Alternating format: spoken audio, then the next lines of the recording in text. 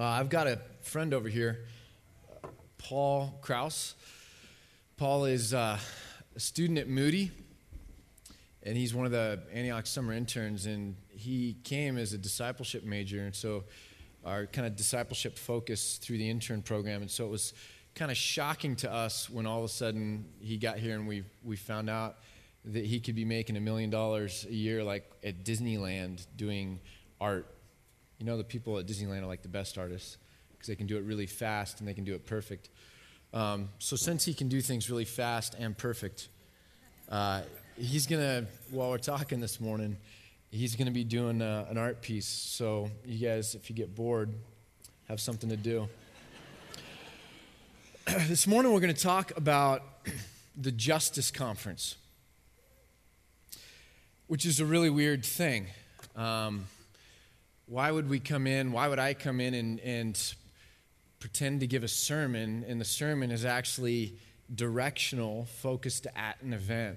That just seems really weird, doesn't it? Felt really weird all week, too. So I had a night where I was awake at 3 in the morning. It happens a lot with kids. Couldn't go back to sleep, and so I'm awake at 3 in the morning and literally just was all tied up in knots and just really wrestling with this idea of, it really brought it to a head. Like, what are we doing? What do we talk about? What are our expectations? What is our paradigm for understanding what we do, how we go about doing things, valuing things, talking about things, understanding truth? And it really started kind of, bringing things to the surface, because when you're in church long enough, you know what hot buttons are. So I started thinking about, today we want to get 200 signups for the Justice Conference through Antioch Church. And I started thinking, driving commerce through a Sunday morning service, just really seems funky. Didn't Jesus come and drive out the money changers and actually make a whip? We call that premeditated, right? It's like premeditated violence. He crafted a whip and then went in and used it on humans. Didn't Jesus get really angry about commerce in the temple courts? And so I started thinking about that, and I, in my own mind, I'm like, well, that was totally different. It was the injustice of it and the perversion of it that Jesus got angry about. Commerce was something that was necessary because you had people traveling from really far that needed to be able to have sacrifices at the temple. What they'd done, though, is they'd taken and seen that as a way to extort people because, you don't have a lot of options once you're in Jerusalem. And then they began to pull it into the center of the temple, and they pushed the Gentiles out. So they filled the Gentile court, the court of the people that were hungry for God but didn't even really know that much about God, the people that, in some sense, God would have cared about so much that he created a court for them to come to get near to him. And they ended up filling that court with their extortion and their unjust scales. And so in reality, what Jesus was doing was just getting at the heart of the perversion that God is a God of justice, wanting people to come from afar, wanting us to value the alien and the foreigner. And we've somehow turned that upside down to make a profit. And Jesus just got irate at the injustice. And so in my own mind, I'm like, I'm cool with it. And we're not extorting you. We're actually bribing you with a free Congo CD if you register today. It's the opposite of extortion. But so, I was wrestling with this 3 o'clock in the morning. The next day I was on the phone with a pastor friend of mine. The pastor friend of mine, we were talking, and he says, hey, I had to defend you last week in town. And I'm like, oh, really? He's like, yeah, I was at this event in Bend, and I had to defend you. I was there, and I was helping out kind of through my church in that capacity. And we went up to this gal that was selling brownies, and she found out we were with a church, and she immediately started saying, yeah, I went to Antioch for a little while, but that Pastor Ken, he told people specifically not to bring their Bibles to church. He doesn't even like the Bible. And my pastor friend says, I cut her off right there and says, hey, look, I'm friends with Ken. I know Ken. That's not true. But it's he's telling me this, and at the same time, I feel like I've got an arrow in my back, and I'm hurting, and I'm just really? Some brownie selling lady in town is telling people I don't value the Bible, and it's really? Like, I hate Christians, you know? And I get in trouble. Like, we should go start a church, the 5 of us. If you know me well enough, been blessed with this wonderful personality, like I get in trouble enough for the things I do say. It's really hard when I'm getting in trouble for the things I didn't say, wouldn't say. But that's out there. It's true. I mean, it's perception's reality, right? Antioch's a liberal church. We're into the social gospel. We talk about things like justice, and we value art and creativity. Must not be a real church. And it's hard, you know, you kind of think of those things and then you say, how do I come in and play right into that? Talk about a justice conference that we're pulling off. Literally 30 of your brothers and sisters in this church are pulling off as volunteers, and it's going to all benefit World Relief in the Killins College. How do I play right into that? So here's where we're going to start. We're going to read a lot of Scripture. And it's the childish part of me. It's when people criticize you. No, I'm just kidding. Seriously, though, I just want to read some verses to you. There will always be poor people in the land. Therefore, I command you to be open-handed toward your brother, open-handed toward your brothers and toward the poor and the needy in Deuteronomy 15:11. Defend the cause of the weak and the fatherless. It's amazing. The word orphan is only used a couple times in Scripture. The majority of the time, or many times, it's specifically referred to as fatherless. When you go to the third world, you begin to realize that being an orphan is a lot different. In America, we think orphans have no parents. You go to the third world, being an orphan is not having a parent, or primarily not having a father who's a caretaker. Not having a father, the fatherless, are in cultures where the mother wouldn't have a lot of resources, is being in a position of unable to provide for yourself, unable to have the opportunities to thrive, the basic things that we would all expect to be common to each and every one of us as we grow up. And so we're to defend the cause of the weak and the fatherless. And he who oppresses the poor shows contempt for their maker. But whoever is kind to the needy honors God. If we oppress the poor, we show contempt to God. How is that? Because oppressing the poor is pushing them down. It's stepping on their necks and saying something about reality that is not true. What it's saying about reality is that they are lesser and I am more, or we are more, that they are not as valuable as the rest. It's creating this class divide, and it shows contempt for God. Contempt for God because God created all men and women equal.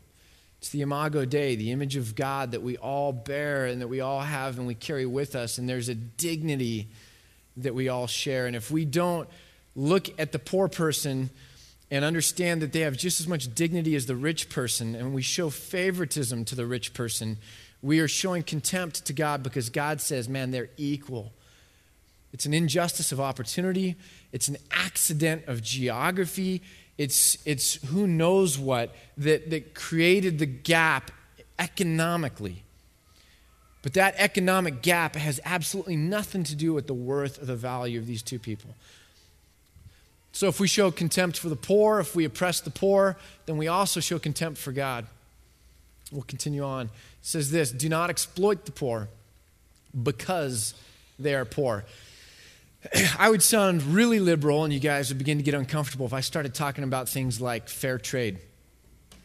If you were to go watch documentaries about the coffee growers in Ethiopia, Ethiopia is where coffee came from. And if you were to go watch about the coffee farmers, and these coffee farmers that are working this land literally sun up to sundown, sometimes, oftentimes, not even making $1 a day because they're taken advantage of because they can't read, many of them. They can't get to the economic centers to know where the pricing is at, for coffee, and they only have one distributor that's extorting them, that's taking advantage of them, that's exploiting them because they're poor, because they're powerless, because they don't have influence, because they don't have options. And the system exploits these poor coffee growers. And we're on the other end of that chain spending $3.25 for one cup of coffee. And we are comfortable with it because I didn't do it to them. Well, the reason you didn't do it to them is because they're so poor that they're not going to stand right in front of you. They're not the barista. They're so poor that they're on the other end of that economic chain. And just because you don't have ill feelings towards them, or just because we don't know their names, doesn't mean that we're not a part of this system. We're exploiting them. The system is exploiting them because they're poor. The people in Congo that are being forced to work in mines for tungsten and tantalum and tin, as well as other things, because they are poor. And because Apple is taking over the world and needs these things to run the electronics. Just because we don't know their names, just because we don't pass by them on the way to work, doesn't mean that we're outside of that injustice or that system. Now, I'm not saying throw out your electronics or don't drink coffee. Frankly, if you stop drinking coffee, half of Africa would be more poor than they are today. Because we drink 80% of the world's coffee? So don't stop drinking the coffee, but we got to understand exploitation and justice don't have to do with our emotions. They have to do with objective structures and realities. And just because we don't feel it doesn't mean we're not in it or a part of it. We'll keep going. It says this, he defended the cause of the poor and the needy. And so all went well. And is that not what it means to know me? This is God talking through the prophet Jeremiah about King Josiah, a good king. And he's prophesying about his son who is like a bad son, a bad king. And he's saying, now Josiah, see, he did right. He defended the cause of the poor and the needy. And so all went well. And is that not what it means to know me? We all walk around during the week, and I think we have this constant thing in our gut about wanting to know God and be known by God. We want, in some sense, privileged access to this God. It's like a celebrity. We know of a celebrity, but we want the relationship. We want backstage pass. We want access. And we do that with God. We walk around and we have this kind of hunger, and it never really gets scratched or never really gets satisfied, and we wonder, what do we do with that? And it's amazing. It's like he's saying, if you want to know me, if you want that relationship, isn't it just doing right? Helping the poor, defending the weak. There's another verse here that kind of begins to show the centrality of the plan here. I think justice was put on the periphery because it's not a felt need for us. It's a felt need for the poor, for the oppressed. The people that have what they need don't have a felt need for justice. And because of that, we always as humans, and I think going all the way back to the beginning, we as humans tend to put it on the periphery because it's not our felt need. It's not central. We put it on the periphery. So here's what God says. It says, the righteous care about justice for the poor, but the wicked have no such concern. And he says this, I desire mercy, not sacrifice. An acknowledgement of God rather than burnt offerings. I desire mercy. God is talking about this is central. The righteous do this. If you're getting it, if it's in balance, you do this. And then on the other side of the equation, he says this. Moreover, say to the royal house of Judah, hear the word of the Lord, O house of David. This is what the Lord says. Administer justice every morning. Rescue from the hand of his oppressor the one who has been robbed. or my wrath will break out and burn like fire because of the evil you have done. Burn with no one to quench it. The battle, in some sense, is for us to see justice as a central issue, not a periphery issue. And he's saying, look, to know me, to do what I desire is to have mercy, justice, compassion here, central.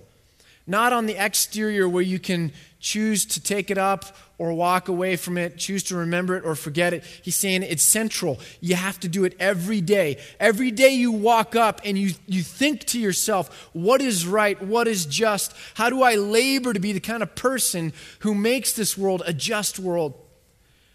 Who redeems and reconciles structures and systems and people one to another and brings about shalom. Every day you do that. And if you don't do that, if you don't realize it as central, I will get so pissed off at you. Because if you forget that, you forget it. Not just a piece, not just something on the periphery. You forget the whole thing. You lose sight of the whole thing.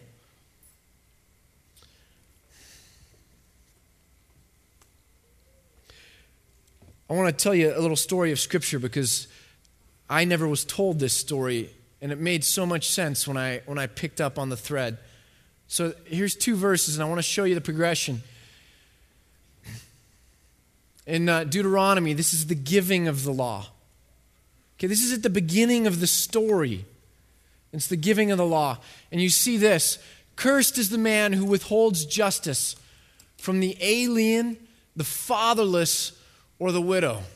Cursed is the man who withholds justice from the alien, the fatherless, or the widow. You know, it's really ironic in America. We're like, we don't really have the fatherless and we don't really have the widow. I mean, they're not categories that we really think of. And then the only time we see alien, we get our faces all wrinkled up and say, yeah, kick them out. I mean, that's the only time we talk about one of these 3 things.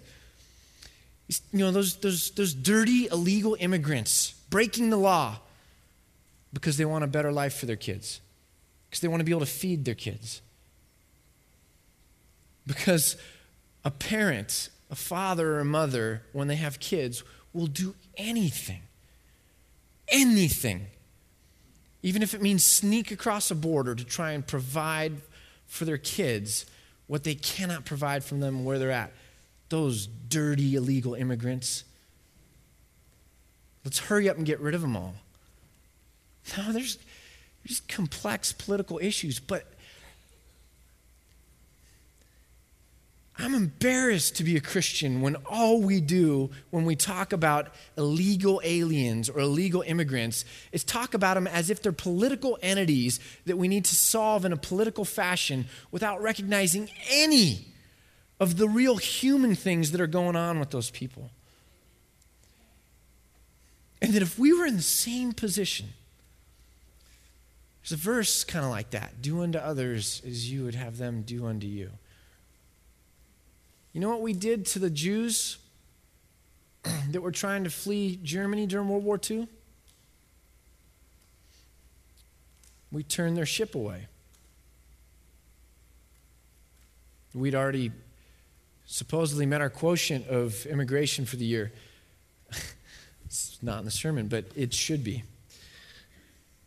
Do you know that we never once during World War II filled the entire quotient that we had set for legal immigration? Yet during that time, we turned away on several occasions boatloads of Jews seeking asylum. We look at that just like we look at Thomas Jefferson holding slaves, and we think, what a hypocrite. And the country back in those days, we had our own concentration camps. It wasn't Jews, it was Japanese Americans. Underneath watchtowers of soldiers with guns behind barbed wire. We had our own concentration camps. As far east as Arkansas. we look at that stuff and we're like, really? That's so hypocritical. I wouldn't do that. And then the next conversation, yeah, I like the tough stance on immigration, those dirty illegal immigrants. And we don't realize the hypocrisy that we, like our forefathers and like our grandparents' generation, put justice in the periphery so quickly and so easily. You know that Thomas Jefferson, one of his first things in the House of Commons in Virginia when he was an early politician, was to stand up against slavery. And it almost cost him everything politically. And so he made a key decision right then. He said, if I take this issue, I won't be able to do any other good. So I need to table this issue. And he did. He accommodated. He found the practical, pragmatic solution. It's what we do. We still put it on the periphery and go, there's practical economic things. It's just life doesn't allow for these hard, extreme stances. So here's Thomas Jefferson, very, very human, just like us. We stand here and look at Thomas Jefferson and go, what a hypocrite. He's writing the Declaration of Independence with slaves. Man, if there was slavery today, I'd do something about it. I wouldn't be like Thomas Jefferson and ignore it. What a hypocrite. Even though there are more slaves today in the world today than ever in the history of the world. So who's the bigger hypocrite? Do you know that we have more mechanisms at our disposal than Thomas Jefferson ever did? Horse and buggy and stuff like that. We have more mechanisms at our disposal to advocate on behalf of slaves than any generation before us. And what we don't realize is that we serve an abolitionist God. The God said he cares about the captives, and he sent his son to set the captives free, to loose the chains of injustice.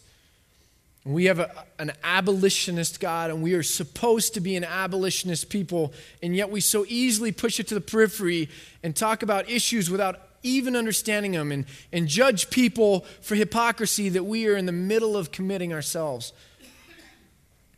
And so here's this verse in Deuteronomy that says to the people right at the beginning, this trifecta of the alien, the fatherless, the widow, this trifecta that we see all throughout Scripture. And it starts here, and then we fast forward, and we see it again in the prophets. And it says this. It says, do not oppress the widow or the fatherless, the alien or the poor. And in your hearts, do not think evil of each other. That whole different scales thing again. Why are the prophets having to reiterate the exact same thing that was given in the law at the beginning? And so here's the story. The story is God gives the law. It has to do with justice and righteousness.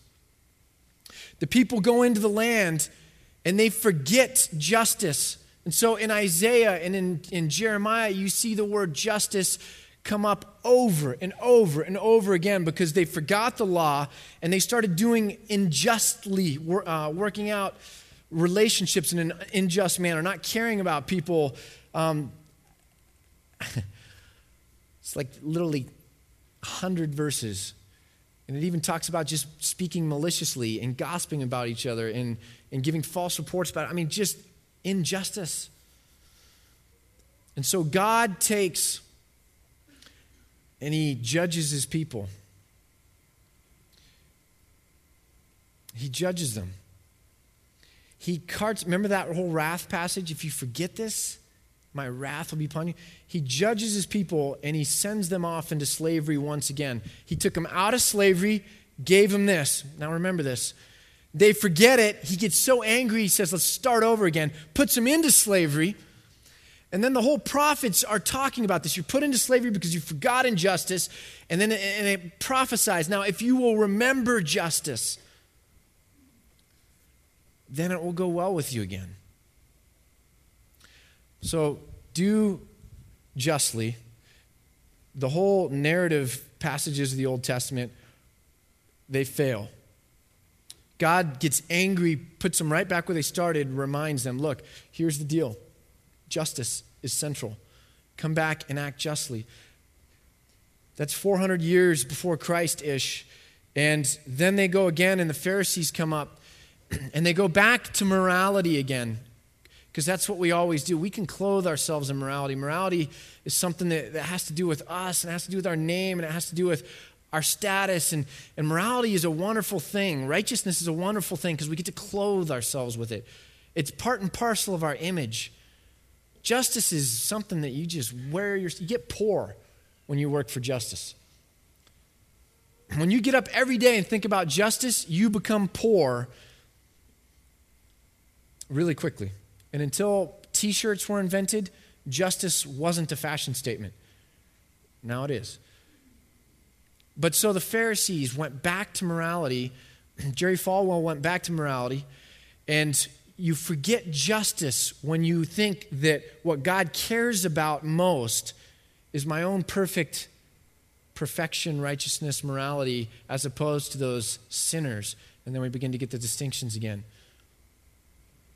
So Jesus comes, and if we understand this story that goes from the law into the historical narrative books and then into the prophets, then when we come to Jesus and we see this verse, we understand it. Jesus says this, if you want to be perfect, what does perfect mean? It means you fit the standard. It means you like uphold the law. It means that you're right. If you want to be perfect, go and sell your possessions and give to the poor, and you will have treasure in heaven, and then come and follow me. So if we don't understand the whole central theme of justice, then we don't understand Jesus' things, and then we do like the church, the evangelical church in America does, and we go back to putting it on the periphery. And it's no longer central. And when Jesus says comments like this, those kinds of statements are good for like guys like Shane Claiborne, those people that want to live with the homeless in Philadelphia and stuff like that. But that's a periphery statement. Jesus didn't really mean that for everybody. Because we don't understand the importance and the angst in Jesus' words. I told you, you forgot. I had to discipline you. You forgot again. And now you're asking me, what should we do? And I've come to do what it was we were supposed to do, to loose the chains, to free the captives, to bind up the sick, and to heal. I'm doing it. Now, if you want to be perfect, understand that justice is a central theme, because when you're doing justice, it forces you to be with God. There's nothing else that feeds your belly when you're wearing yourself out on behalf of others. There's no selfishness in wearing yourself out on behalf of others. There's no self-sufficiency when you sell everything, give everything away to the poor, and now you have to depend on God. Justice is the thing that forces us into alignment with God. You do that right, everything else comes with it. Jesus is saying, man, if you want to be perfect, start at the beginning and be willing to be with God in building a just kingdom.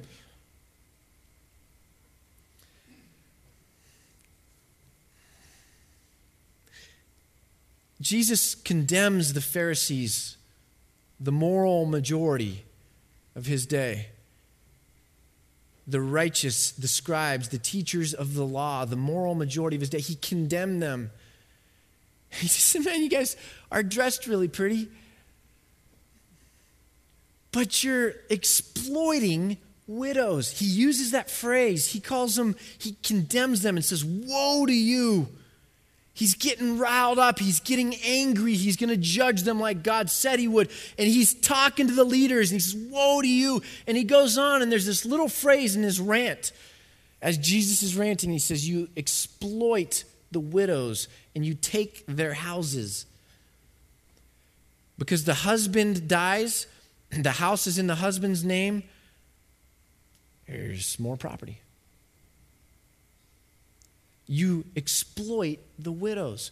And if you don't understand this whole story that's going on, the trifecta of the alien, the foreigner, and the fatherless, and the widow, that those who cannot help themselves, the weak, those that can help, and those that do have, are supposed to labor on behalf of those and create this unity, shalom, peace, goodness, mercy, a just society. And if you don't understand the story, you pass right over that little phrase, but the irony of that phrase, the irony of Jesus going, you guys are doing the exact opposite. So I hear Christian leaders without an ounce of compassion in their voices talking about illegal immigrants without an ounce of compassion. And I'm all for the complexity of politics and that we have to get in there and that wisdom needs to prevail and we have to somehow figure this out. I'm all for that. But as Christians, the irony of not even caring about the plight of the alien or the foreigner. It's so amazing to me. The illegal immigrant in this country is no different than my dad. No different than my dad. He came over after World War II. The only difference is he got a piece of paper and was able to then go to school and then go to college and then get brought into the military where he could serve and earn a living for his family and go somewhere. While the same person, the same year, 1950s, that came across the border has had to run and hide and not go to school and not get into the military and not be able to provide for their family. Essentially no difference. Again, there's complexities. As Christians, Jesus would look at us and say, what's in your heart? Is mercy? Is compassion? Do you see this person as a stranger? Afraid, fearful, in need? Or do you see them as encroaching on your bubble of comfort, not your picture of how you want America to be? And so you're going to objectively reestablish your comfort without ever thinking about how you can extend your hand to the stranger. Jesus talked about the moral majority of his day and said, the irony that you guys are exploiting widows. I mean, there's just such a visceral response from Christ to what he's seeing. One of the things we get at Antioch is we run into this real interesting dichotomy that exists in the Christian world. And it's basically this idea that doing good really isn't good. Doing good, like giving something to somebody or helping the poor, that's doing good. It's not really good, though, with a capital G. It's not. Doing good isn't good. It's something else. Doing good would have this extra component of spirituality somehow, or Bible study, or something about, the gospel message, or Jesus, or calling somebody to repent from their sins because they're not moral enough and not clean enough. And that's good. Doing good actually really isn't good. It's something else. So I grew up the last decade in churches where people would walk by other people doing good, and actually you could see the reaction of like, what a waste of time, because it's not really good. Or I wouldn't waste my time doing good because it's not really good. I'm trying to give you the irony here of what we've done by saying we're going to be so careful not to get caught up in the social gospel, like loving people, like just loving people without preaching Jesus. We're not going to get caught up in that. We're going to avoid that at all costs, and all we're going to do is preach Jesus. And then the further evolution of that was, now when we see love, we're like, love, that's bad. Preaching Jesus, good. We've come to this ridiculous place where when we see love, we actually think bad. As if Jesus would jump up and down and get excited because we're purposely not loving people. He told a whole parable about that. About a guy beat up on the side of the road and Jerry Falwell walks by, and then, Pat Robertson walks by, and then whoever walks by, and they don't get caught up with the social gospel. And then some guy that's like an emergent church person or like doesn't even know where they're at spiritually comes up and is like, guy hurt, not good. In my gut, I feel like I should do good. I'm going to do good. And takes this beat up guy, takes him to a place, gives his own money for an innkeeper to take care of him. So we can use that parable today and you'll get conservative. The funny thing is I'm a conservative. But you'll get other conservatives like all riled up. But you're acting as if that leads to salvation. And it's not the gospel, Ken. You can't go and preach all that stuff and never talk about the gospel. People's lives are hanging in the balance. Heaven and hell. What are you doing, Ken? Wasting people's time. You got to talk about meat and potatoes and stop talking about this social gospel stuff. Until we take them to Luke 10. And we see the question that precipitated the parable. And the question was, Jesus, what must I do to inherit eternal life? And we don't realize how screwed up our theology has become. Here's 2 verses about doing good. For Macedonia, that's Greece, Achaia, were pleased to make a contribution. This is Paul talking. For the poor among the saints in Jerusalem. Man, there's a famine in Jerusalem. They don't have food. And so Greek churches, half the world away, see the need and they choose to do good. And they take up a collection to meet the famine needs of these Christians. Nobody's going to come to Jesus. Why? They're all saints already. There's no preaching of the gospel in this at all. They're helping other Christians. And it's half the world away. So when we come and we talk about, man, in the Congo, women by the thousands are being raped every day, and we say it's a weapon of war, and you guys are like, what does that mean it's a weapon of war? It's a weapon of war because if you sneak in it at night and you rape the women in a village, it destroys the woman who no longer is able to work because her dignity is shattered, her physical body is shattered, gang raped. Her family structure disintegrates and the men leave. She doesn't want to go out anymore for fear of shame. And the whole fabric of that community over the next year or two, as you rape these women, disintegrates. And then the rebels are able to just come in and take over the village. It's a way of just poisoning the well through injustice so that they can oppress a whole people group. And there's economic issues and education and safety concerns and food. Refugees living in internally displaced people camps and food issues and things like this.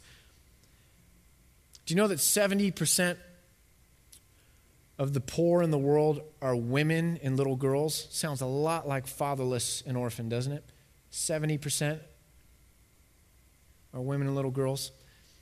And we talk about the Congo, and the response I get is, it's half a world away. It's half a world away. And where are you preaching the gospel in that? You're giving money to churches in Congo to help people? Well, there's already churches there.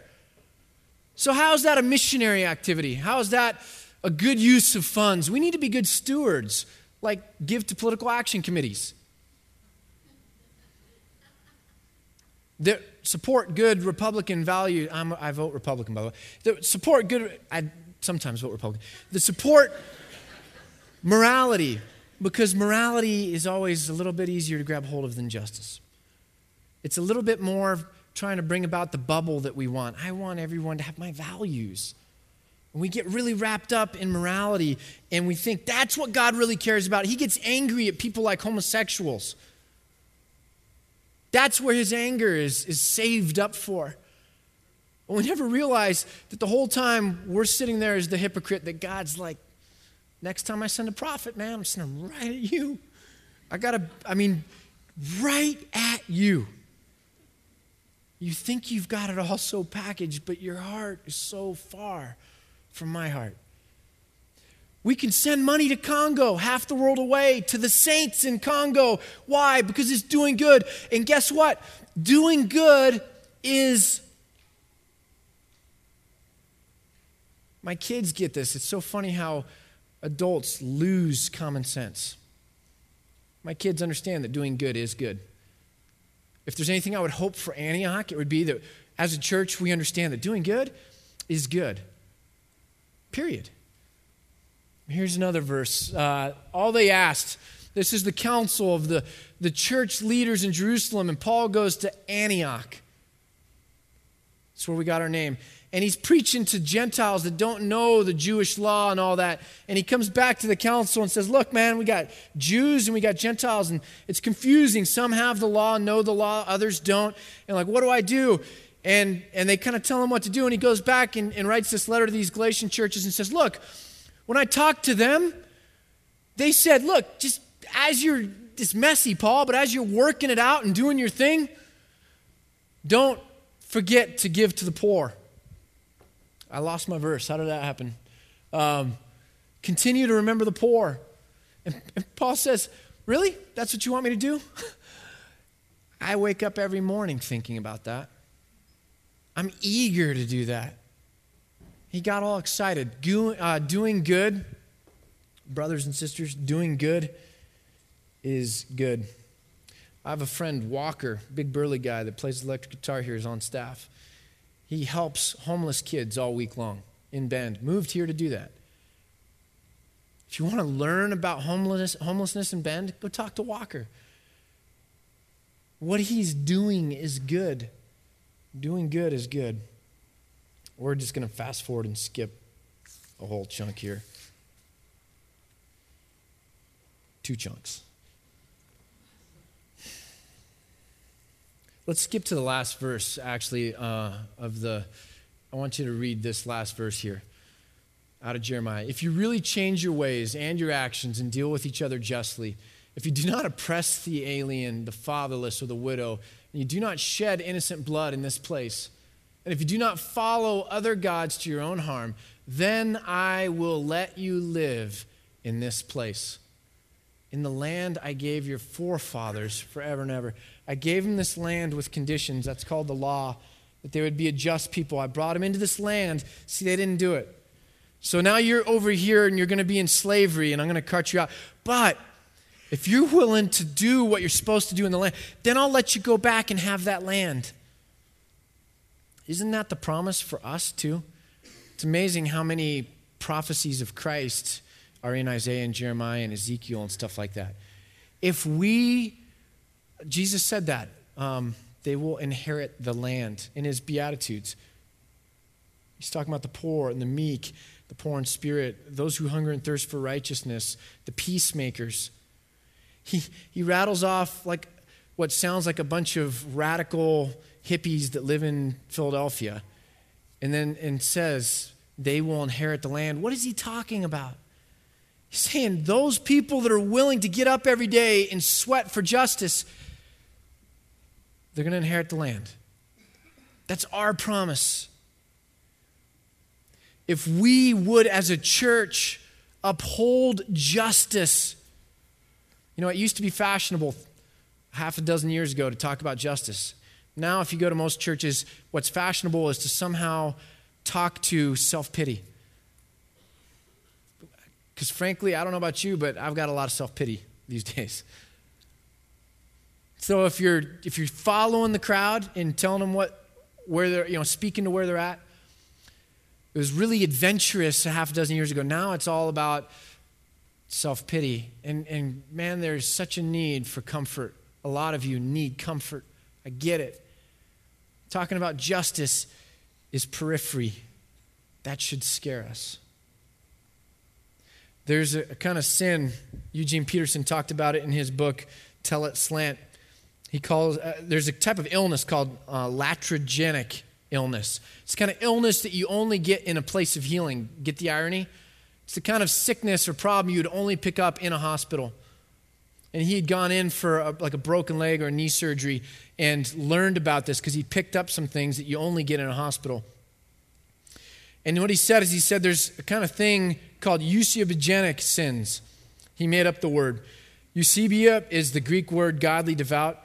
And there's a Hebrew word for it too. Sadiq is righteous, godly, devout. And so these two words, and Eugene Peterson took the Greek word, and he says eusebogenic sins, sins of the righteous. They're the kinds of sins you only pick up in churches, prayer groups, Bible studies.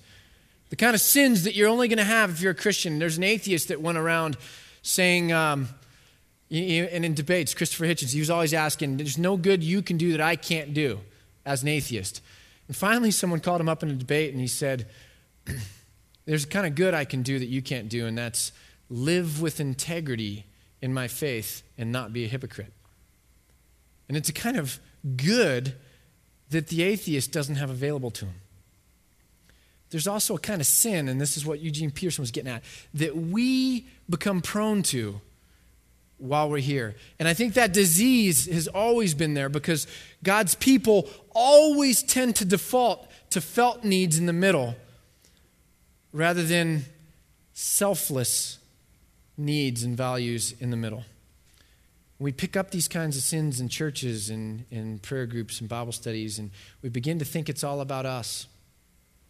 And we have to be really careful, and I think the best corrective is to not do this. We have this latent theology that safe is good, healthy in and of itself is good, even though Paul says, when I'm weak, then I'm strong. There's a value to suffering. We don't have a theology of suffering like our third world brothers and sisters in Christ do. But we think safe is good. This is our latent theology, what really is in our gut. We think healthy, absolutely, categorically is good. We think fitting in is good. We think getting what we want is what it means to be blessed. We think comfort is the center point. I was thinking about this the other night. You know what? We all still want to be tucked in at night. That's our approach to God. We're very childish in our faith. I don't expect that my daughters will always want to be tucked in by me. If they were wanting to be tucked in at age 30 or 40 or 50, something would feel a little wrong. That movie, you guys remember that movie, Failure to Launch? It's like, time to leave. There's a lot of Christians that's true of. Failure to launch. We still go around and what we cry out all day is we just want God to tuck us in, make us comfortable, give us what we want. And God knows something that every parent learns. Sometimes to heap blessing on the object of your affection is actually the very thing that ruins the object of your affection. Sometimes to love and to bless too much the object of your affection is to actually undo and harm the object of your affection. If you give too indiscriminately to your children, you are going to spoil them. And so if we come as a spoiled child to God and expect that every desire, every want is going to be met, we don't understand that that's not what God wants for us. It doesn't mean that God doesn't love us, but what God wants for us is for us to grow.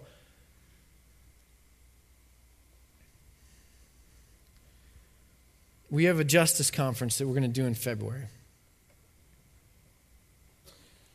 And one of the things we're trying to help people understand is that pouring yourself out for the good of others actually creates the meaning, the deficiency of which contributes to the self-esteem and worth issues in the first place. A lot of us feel self-pity, feel depressed, feel whatever. It's a lack of meaning. And when we don't give, it creates a vacuum, a lack of meaning, which contributes to the fact the way we feel the way we do. I have a phrase, it's called love your way out. When you're in a funk, go love somebody else. Put their needs at the center for a little while, and you'll be amazed at how your emotions and your attitudes can just change instantaneously. And so the lack of doing good creates the vacuum, creates the absence of meaning, the absence of which fuels the way we feel most of the time. We have a justice conference. I'm a pastor. It says in Ephesians, my job, if I do it well, is to equip and to educate and to try and give resources to people to do the things God would want them to do. So we have a justice conference in February to try and help us understand these things, to put it in front of us, to be equipped, to wrestle with it, to just promote it, to take it out of the periphery and put it front and center for just a little bit, that maybe God can do something with that. And at this conference, we have speakers. Shane Moore was one of the original people in One and sits on the board of the One campaign. And she's a Christian mom, and her new book is called Global Soccer Mom. What do you do when, like you're sitting there with kids in Bend, Oregon, yet you care about the world? Matthew Sorens and Jenny Huang are two members of World Relief. They just wrote a book on the immigration debate called Welcoming the Stranger from a Christian Perspective. Justin Wheeler is going to be up here talking about the oppressed in North Korea. It's an amazing little subject that we know nothing about. The amazing thing is Justin and Kira, his wife, used to go to Antioch till a year ago, and they moved down to California to do this full-time, to advocate with Link Global on behalf of the people of North Korea. And Justin's going to be coming up and sharing about that. Debbie Dortzbach wrote a book called The AIDS Crisis. She's the expert on AIDS at World Relief, on HIV/AIDS in the third world. Mercy Dizan is with the Not For Sale campaign that's going to be sharing about human trafficking. Kiva.org is going to be coming and sharing about microfinance. Medical Teams International, a Christian organization, is going to be talking about medical care in the third world and how you can use those gifts, your experience, your career even, to help people like that. Nicholas Walterstorff, the leading Christian philosopher on the idea of justice and human rights and shalom from a Christian perspective, is going to be the keynote speaker. Adam Hochschild, who wrote the book King Leopold's Ghost, that many of you have read, about the history of the Free State in Congo. King Leopold took over the whole Congo, his own little playground, and then just introduced cutting off of arms to Africa. That's where it came from. And 8 million people died under his reign as he got rubber and other things to send to Europe. The writer of that book, telling that story, Adam Hochschild, is going to be here. Our friend Marcel Sarabungo from the Congo, who was with us a year ago for the Congo Benefit Concert, is going to be here as well. Lynn Hybels, who's married to Bill Hybels, they planted Willow Creek in Chicago. Is going to be coming and talking about a couple different things. Nice girls don't change the world. I love the topic of that. And then she's going to interview the couple that are doing, that wrote the book on immigration, and so much more. I wrote a series of questions. Someone's writing an article on the Justice Conference. One of our speakers is Mike Yankowski, who spoke here before. I wrote a question to him, said, hey, can you just answer some of these questions? Because I'd be curious what your take is. And I wrote, what do you say to the objection that there are more important things to talk about than justice, as if justice is on the periphery? And Mike writes back and he says this, like what? Seriously though, again and again in the scriptures, we hear of the Creator, God's desire for relationship with his creation, and thus his concern for the redemption of the whole world. The fulfillment of this redemption is what we as Christians are ultimately longing for, because justice is a fundamental aspect of the coming kingdom. Or do we really think that God's kingdom excludes justice? And therefore, we must seek to promote justice if we are to be authentic witnesses to the lordship of Jesus Christ. Do you know that 86% of the people in the world live in the third world? 86% of the people in the world live in the third world. Do you know that it would take $11 billion to educate every boy and girl in the world? Why is that an interesting figure? It's an interesting figure because it's what Europe spends on ice cream in 1 year. If you traded Europe's ice cream addiction, you would educate every boy and girl in the world. I would love to know what the statistic is on if you traded our caffeine addiction in America, what you could do for the third world. Here's how you guys can help if you care. And not everyone's going to care about this Justice Conference. I get it. Here's how you can help. If you are willing to help promote through your social networking, your emails, your contacts, your friends, and just get the word out, send links out, post things as it goes along, just write on your connection card in your bulletin, Justice Promo. And we'll put you guys on a whole email list, and then we'll send out updates that you guys can help us relay onward. Does that make sense? By the way, this conference is a national level conference. World Relief is actually fronting a bunch of the money for us to make it a national conference, for them to bring all their partner churches to, other organizations, other people like that, all coming to Bend, Oregon. Visit Bend as one of our partners. They're sending a Bend welcome kit to every conference registrant. We're actually helping the economy of Bend. Maybe someone will care about that. If you will help with Justice Promo, write Justice Promo. If you want to volunteer at the event, you're like, man, I can't even afford to buy the ticket for the event, but I'll volunteer there and try and do everything I can to pull it off, then just write Justice Event.